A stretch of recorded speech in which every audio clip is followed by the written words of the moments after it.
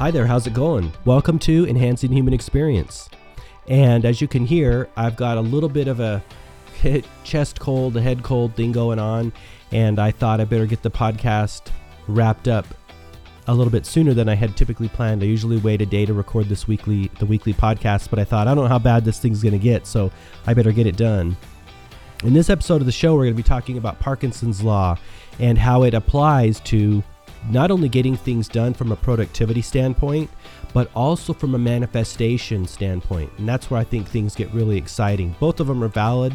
You know, productivity is more working in the physical world, getting our projects done, but we can also apply it to our state of consciousness as well. And we'll talk a little bit about that. But before I get too far into the show, I just want to remind you, if you're into meditation or if you've ever had any questions about what transcendental meditation is or the benefits that you could receive from learning it, I really encourage you to check out last week's podcast where I interviewed Tracy Larison. Tracy is a longtime meditation practitioner. She even attended Maharishi University of Management, which was formerly Maharishi International University in Fairfield, Iowa.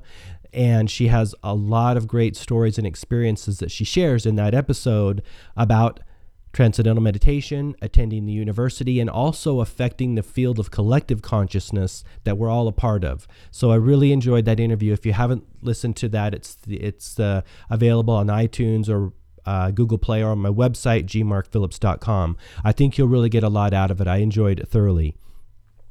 So let's get into Parkinson's Law. So Parkinson's Law is this.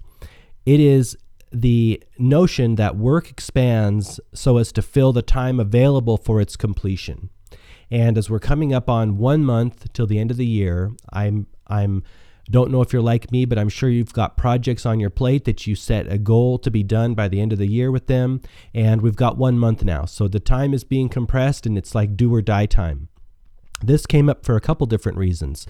The first of which is my project that I'm had on my plate. The most important one that I want to get done the most is book 2 of the Magic of Being book series. That's my children's book where I talk about self-image and self-concept. And so book 2 has been on my plate, and I'm embarrassed to say this, for over a year, about a year and maybe a year and a half or a year and 2 months. And I've told myself, well, Mark, it's okay that you're pushing that off because you've got other stuff that you're doing and you're maintaining the podcast and you're maintaining all these other things. But at the end of the day, no, there's really no excuse for me to have that on my plate this long. And there is a function of the notion that I really want to get the message right for kids. But at the end of the day, if I don't print it, if I don't ship it, what's the point of even worrying about the message if it never gets into kids' hands? And so yesterday I sat down and blocked everything else out and I cranked on that, and I'm like 95% done with the actual content and writing. I've actually had the writing, the main body of it done for a number of months, maybe 6 months, but actually getting it into the computer, formatting it and putting all the finishing touches on, I haven't done that. So I sat down and I said, it's do or die time now, because I'm within a month time frame. Once I upload to Kindle, go through their process of getting it approved, and then go to the CreateSpace, which is the content platform that actually creates the print versions of my books. That takes a while to get the books mailed out to you and printed. And so if I want to have that done by the end of the year and in my hands, I have to be pushing really hard right now and actually being unrealistic with myself and unreasonable with myself and getting it good enough, putting everything I can into it, getting it good enough, and then having it be done. Because when we procrastinate trying to get it perfect, I've talked about this before and dedicated entire episodes to this notion that how damaging perfectionistic thinking can be to our careers and ourselves and our growth as human beings.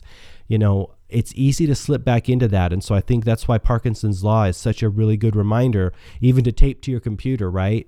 The time you allot for a project is going to be the time that it will take. I think it's really important.